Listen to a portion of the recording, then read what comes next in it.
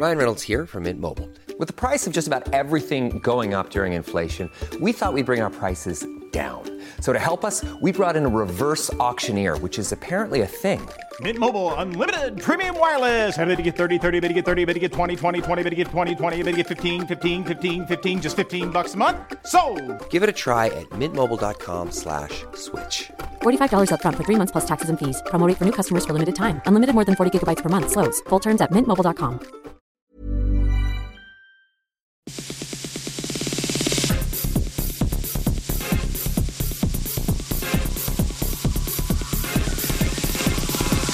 Kia ora and welcome to Extra Time, a web-only program from RNZ Sport. Ko Denise Garland-Bernay. On the program this week, the All Blacks seek revenge in Dublin, and we find out what makes Steve Hansen tick. New Zealand Rugby names a Scot as Gordon Titchen's All Blacks 7 successor. The Kiwis prepare to put their Four Nations title and #1 ranking on the line. A trio of Olympic rowing champions announce they'll take a year off from the sport. And the LPGA Tour is coming to New Zealand.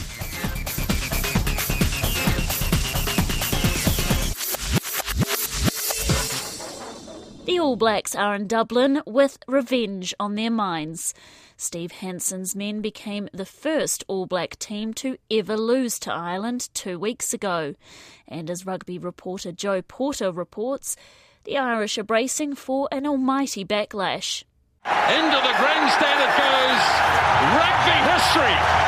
Ireland beat the All Blacks for the first time. Ireland's historic win in Chicago would have done wonders for their confidence and diluted some of the All Blacks' unbeatable aura. But the Irish know a black storm will hit Dublin on Sunday morning, with their New Zealand-born coach Joe Schmidt conceding they've poked the bear. I don't think you get a tougher test because they are unhappy, obviously. When you win 18 in a row and you get into that habit, you're not happy to lose that, and they want to get straight back on track. And with the talent they have, it's going to be incredibly tough to stop them doing that. Schmidt says Ireland will have to exceed their benchmark if they're to beat the All Blacks for a second consecutive time. Ireland's New Zealand-born centre Jared Payne agrees and says the All Black team will be a stronger and more ruthless beast than the one they encountered in America. Every game they play, they've said it, there's pressure on them to win. They're expected by the New Zealand public back home to win every game, so they're going to leave no stone unturned in their preparation, and they're going to really make sure they come out and put us to the sword. Before the loss in Chicago, the All Blacks had conquered all before them this year, and assistant coach Ian Foster says that slap in the face has given the side a cold-blooded focus. These are great weeks. You know, there's an edge in the air, and you know we love preparing for big test matches. And you know, coming to Dublin's and preparing to play Ireland here is always pretty special for us. And it's a fantastic stadium. The supporters are amazing, and I guess what's happened in Chicago has just added a little bit more seasoning to it, isn't it? The New Zealand prop Wyatt Crockett knows nothing would mean more to the Irish than beating the world champions on home soil. They've got the monkey off their back, and for them the ultimate would be able to back it up. I think that's a sign of a really good team. So there's pressure on us to perform. And perform is exactly what lock Brodie Retallick says they plan on doing. It's going to be a big game for us after Chicago. Coming here, playing Dublin's always huge, so we're just a bit disappointed that we probably let ourselves down as a team a wee bit in Chicago, and we want to come here and rectify that. So we're going to take control of the physical battle and our execution, and then just play our game. The 2009 Springboks were the last team to beat the All Blacks in 2 consecutive tests, and even former Ireland captain Brian O'Driscoll concedes it will be a tough feat to emulate. It'll be tight again. It took us 111 years to expect 2 on the bounce is a push, but it's not beyond the realms of possibility. O'Driscoll says if the hosts are to make more history on Sunday, they'll need more than a little luck of the Irish. Joe Porter with that report. And after twice being part of a World Cup winning side and coaching what has been described as the best rugby team ever, All Blacks coach Steve Hansen is a man who has quite a following. Wherever he goes in the world, rugby people are keen to know what makes him one of the game's most respected coaches. Hansen is known to command a crowd whenever he is at a media conference, and his philosophy on the game is keenly sought. This week, Hansen spoke ahead of the Ireland Test in Dublin. Here's some of that media conference, where he talks about coaches being motivators, what Joe Schmidt has done for Irish rugby, and firstly, he was asked about the anniversary of Jonah Lomu's death, which was 1 year ago this week. One of the things that is important to us is our legacy, which is, a fancy word for history, and he's a big part of that. So the boys will be aware of it, and they'll talk about it amongst themselves. We'll talk about it as a team, about our history, and we let our history down in Chicago and didn't perform to the level that we expect. If you lose games and you play well, then you get beaten by the better team, and if you lose and don't play well, then it becomes very frustrating. And we know we didn't play anywhere near as well as we could play, and we know we have to play to that very high level if we're going to win against Ireland, because they're a good side. You just got to go out, prepare the best you can, and you then go and deliver a performance that you can be proud of. And if the opposition are better than you on the day, then you've got to accept that. We don't have any God-given right to win every game of rugby. But what we do know is if we prepare well and our attitude's good, then we're going to be hard to beat. And the other team has to do the same. And if they're good enough, then we'll accept that and move on to the next day and try and get better. And it's one of the things we talk about all the time, trying to be better. I think he's got them playing smarter rugby than just, Ireland to me have always been a very passionate nation on and off the park. They're always good at getting behind a cause, and they're good people. I've got a lot of time for them. I enjoy their company, and as rugby players, I think they've improved probably their fitness and their understanding of how they want to play and why we should do things. And I think Joe's been a big part of that. I think their whole coaching staff are challenging them to understand why and how and when, which is, they're not big words, but they're pretty important when it comes to playing footy, to making good decisions. So they're making better decisions, and therefore the opposition who are playing them, whomever it may be, has to do the same. Well, motivation should look after itself every week. I always laugh when I read articles, not only from people like yourselves, but others, who goes, he's a great motivator. If you can't motivate yourself, then you shouldn't be in an international team. And, the reality is to perform at high-level competition of any sport, it's self-motivation that's the key. Now, there's a lot of people know that they didn't play well in the weekend, and they'll be a couple of weeks ago, and they'll be disappointed with it because, as I said, they're highly competitive athletes. So their motivation will be high. I don't think motivation will be a problem. Complacency certainly won't be a problem. Attitudinally, they're in the house. So I don't think it's my job to motivate them. It's their job to motivate themselves. My job, along with the other coaching staff and the management, is to create an environment where they can use that motivation to the best of their ability to go out and perform. So give them the strategies, give them the environment where not only is it a place to learn, but it's also a place to have a bit of fun as well. Because we know that when we have fun and when we learn in equal amounts, we'll get a good performance. Steve Hansen talking to the media this week in Dublin. New Zealand Rugby appointed a Scot, Clark Laidlaw, as the new All Blacks Sevens coach this week. Laidlaw has previously been the All Blacks Sevens skills coach and Hurricanes assistant coach. He's currently the assistant coach of London Irish and won't take up his new role until June next year. Former All Blacks Sevens players Scott Waldrum and Tomasi Thama have been appointed as the interim coaches. Laidlaw takes over from Sir Gordon Titchens, who stood down after the Rio Olympics following 22 years in charge. While Laidlaw won't be directly involved in the upcoming World Series, he told Barry Guy that he'll still have a say. We started that process already this week. We had a Skype call last night, and the plan is to meet up with some of the management. The hope is I'll be back in New Zealand for a couple of weeks around January when the National Sevens and the Mountain Tournament is on, to assist with some of the planning and selection through that period. So, yeah, that's underway. Modern technology with Skype and Dropbox and so on, we're pretty easily connected. So what sort of changes do you want, perhaps, or what's your vision? Oh, the vision is that we produce a sevens team that everybody can be proud of. Now, to get that, we've got a lot of work around building relationships within New Zealand Rugby, so we can get access to good young players and experienced players where it really matters. You know, we've got Commonwealth Games and Olympics where obviously we need to peak. Now, in between those times, the sevens can still be an integral part of New Zealand Rugby with player development and helping produce players for Super Rugby and All Blacks. But we all know now that, you know, every 2 to 4 years there's a big event, either a Commonwealth Games or an Olympics. So, you know, we're gonna have one eye on building a programme that, you know, hopefully produces a really good team come Tokyo in 2020 that can compete and go on and win a medal. So that was part of your interview, perhaps, was it, with New Zealand Rugby, that there needs to be some changes as far as players are concerned? Because there was always a feeling that perhaps Sir Gordon didn't get all of the resources that perhaps he needed. Yeah, well, the plan is obviously for us now to drive a programme and a team that, as you say, we can get access to the best players when we really need them. Now, we need to build a team and a training programme and a game that, you know, develops players and people are supportive of that team.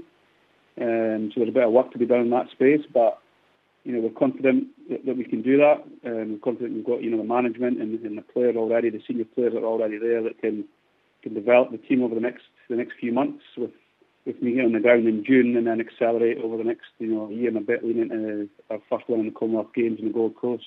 What are your thoughts about the game a little bit lower, you know, say at provincial level and that sort of thing? We all know that all Fijians ever do is play sevens, and so they can call on just about anyone. What about the game at, say, at provincial level here? Are you happy with that? Well, it's difficult, isn't it? We've only got really those, you know, the qualifiers plus the Mount tournament and the national tournament, you know, over the summer to really see players playing sevens.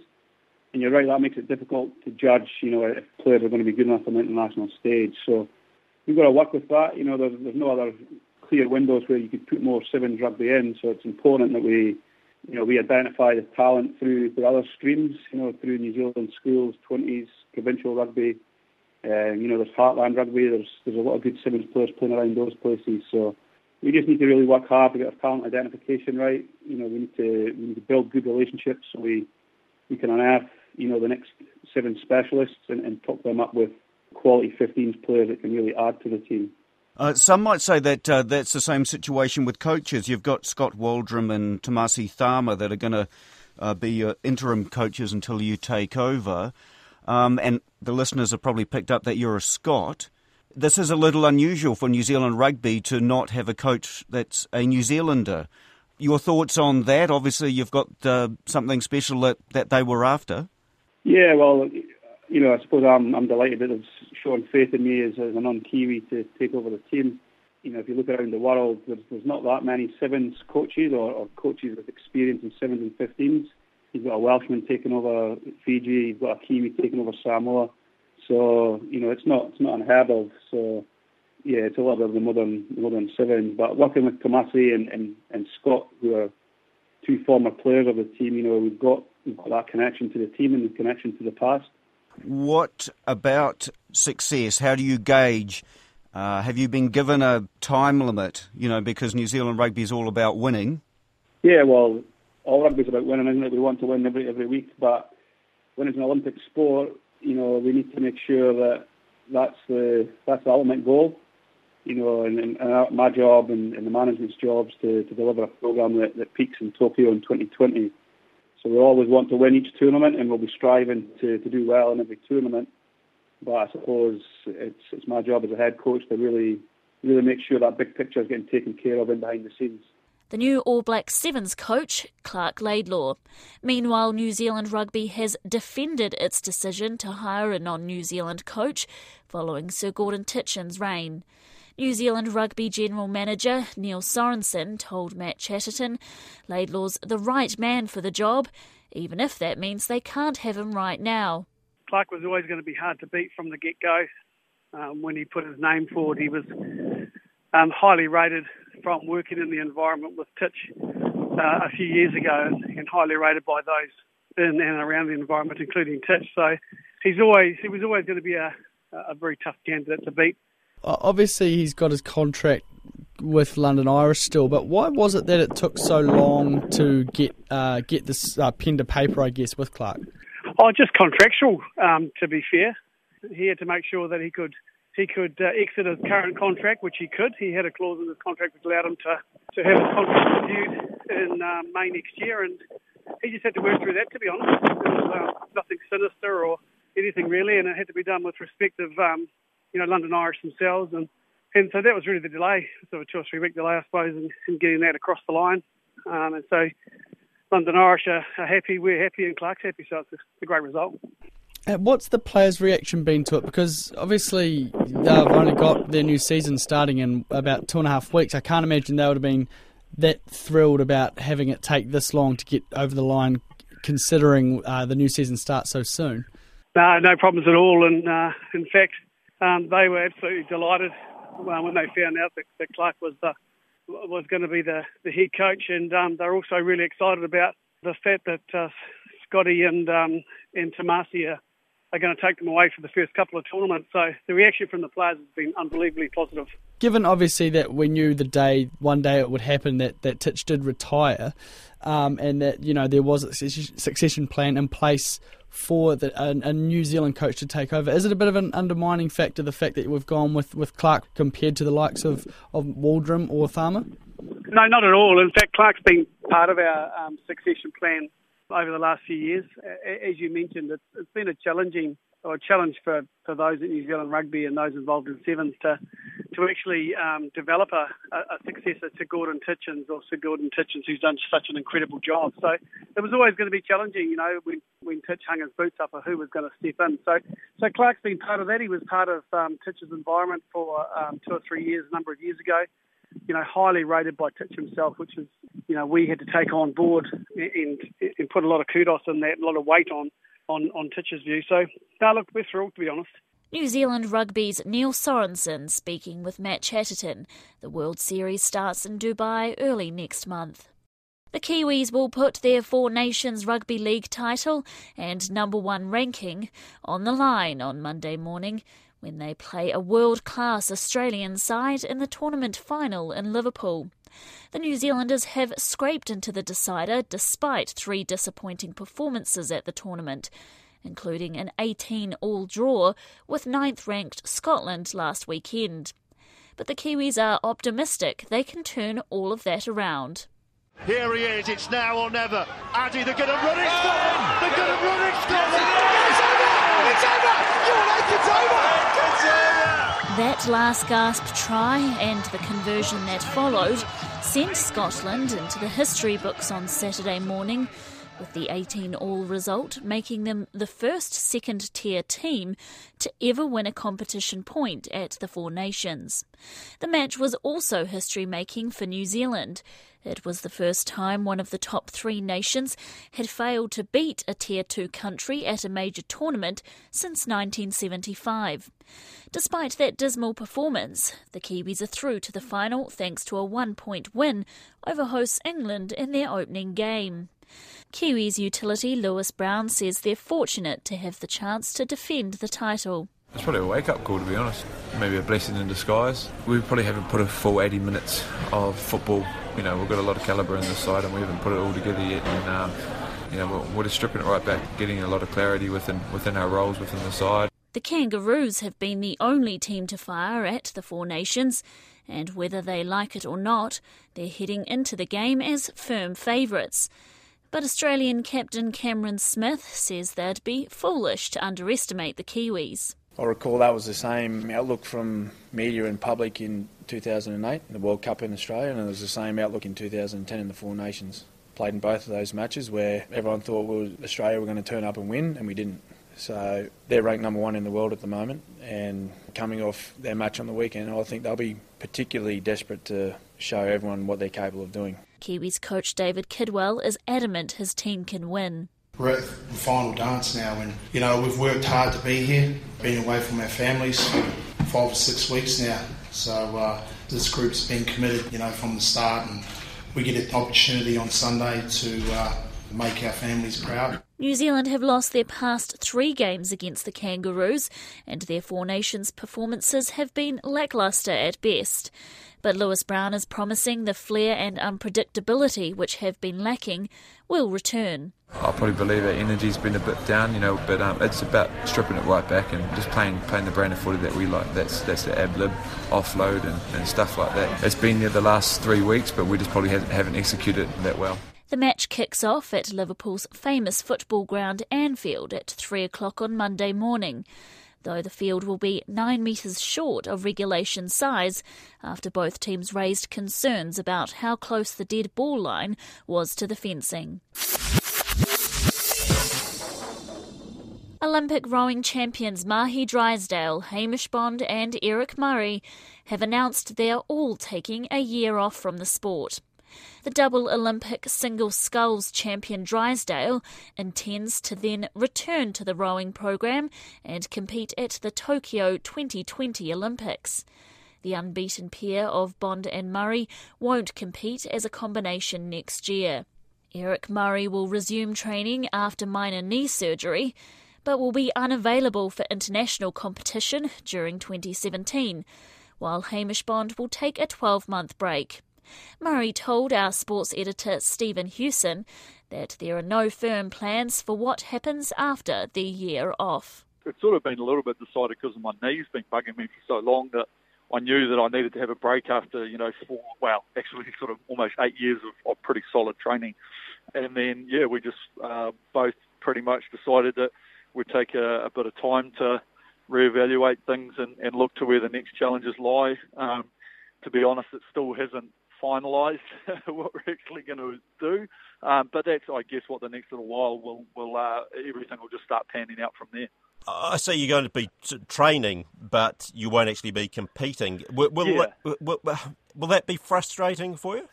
Oh, I don't think so. Probably a little bit, and there may be a point in time where I go, shit, maybe I should have. But I'm a realist, I know that if I haven't been training since sort of October, the possibilities of making the team now, you're just wasting your time. I don't do anything half-assed, and so there's no point in getting my knee operated on, hopefully in the next couple of weeks, and then, spending 6 to 8 weeks of getting that rehab and then going, oh, hey, it's February, I want to make the team in March. It's just not going to happen.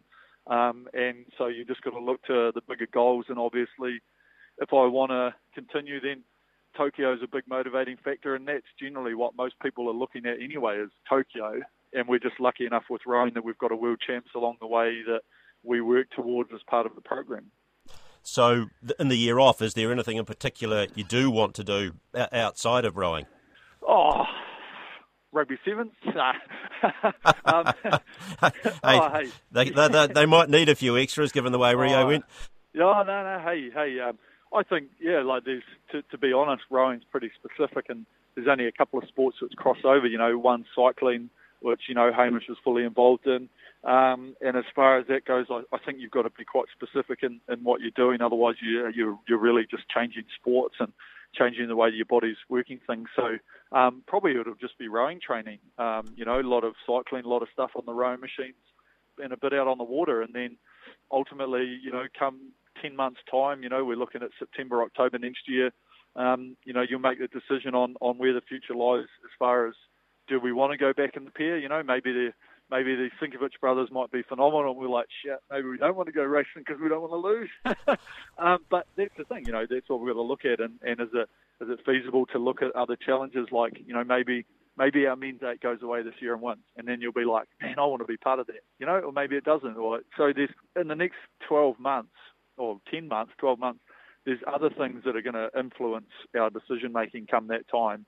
And that's really just how you've got to be, and you've got to be pretty fluid and relaxed with an optimistic approach. Has Hamish mentioned much as to what he might want to do? The Tour de France, perhaps? Oh, honestly, I've told him. He got a little bit, he's like, oh, I'm not going to make that. I'm like, mate, someone might, give you a ring and go, do you want to come on our tour team? We're going to do Tour Down Under and this and that. And I'm like, go for it, shit, why not? Because he's a phenomenal athlete. I don't think it's going to happen because obviously, those Tour de France riders are a different kettle of fish altogether. But, you get an opportunity from one of the squads. But Hamish is quite driven to be a winner, and I don't know if he'd just want to be, part of a team. I think he'd want to go out there to win things, and that's what makes him the successful athlete that he is. So now do you finally look to having a bit of time off and a few beers over Christmas that you might not previously have been able to do? I always had beers over Christmas. Come on. That's what frustrated Hamish was my eating and my drinking, I guess. I think that's the best part is really just is having a wind down and look to the future, and that's what this period in time is. But still, it's not the decision that everyone wants to know. They want to know exactly what the hell we're doing. But this next little while, these next 12 months for all of us, for Mahe, ourselves, George, everyone else that said, we're taking a bit of downtime, they'll realise in 12 months' time, once everyone gets back from the World Champs, who's actually coming back. Crikey, some of them that said they're taking the year off might say, actually, look, this year off's been amazing, I'm not actually going to continue. So you never know. Eric Murray speaking with Stephen Hewson. The world's biggest women's golf tour, the LPGA Tour, is coming to New Zealand next year for the National Open. For the first time in its 7-year history, the New Zealand Women's Open will now be an LPGA-sanctioned event. In the past, the tournament has struggled to attract big-name players or be broadcast live on television. But as Matt Chatterton reports, that's all about to change come September next year. New Zealand Golf has spent the past 2 years trying to turn the New Zealand Women's Open into an LPGA Tour event. Now they've succeeded. The tournament will be sponsored by Mckayson, a South Korean sports brand. Both the government's Major Events Fund and Auckland Council's Tourism and Events Organisation ATED will also provide financial assistance. As a result, the prize money will increase to $1.8 million from $300,000 last year. The tournament will also move from Christchurch to Auckland to attract more visitors and will also be broadcast live on TV into over 150 countries. New Zealand golfer and world number 1 Lydia Ko will headline the tournament and is the only player from the LPGA Tour confirmed at this point. Speaking via video link, the 19-year-old Ko says she can't wait to show off her hometown to her fellow LPGA professionals. To come and visit and, not only play at such a great golf course, but to experience New Zealand and their culture, I'm very excited about that. Today's announcement is the biggest to come out of New Zealand golf since former men's world number 1 Tiger Woods played in the New Zealand Open at Paraparaumu Golf Club in 2002. New Zealand Golf Chief Executive Dean Murphy says not only will Ko tee off in Auckland, so too will her closest rivals. I think we'll get a good representation of top players here. Lydia is going to do her best. You heard that this morning. She's going to bribe all of her mates to come and play. We're not going to put it all on her. We've got our people up there now working on it, but we expect a great number of players to come down. The LPGA and Mckayson have agreed to a 3-year deal with New Zealand Golf, so it appears Lydia Ko and the world's best female golfers will be returning to Auckland for the foreseeable future. For Extra Time, call Matt Chatterton Tine. And that's Extra Time for this week. You can reach us on Twitter at RNZ Sport and check out our website rnz.co.nz/sport. Ko Denise Garland aho, ka kite anō.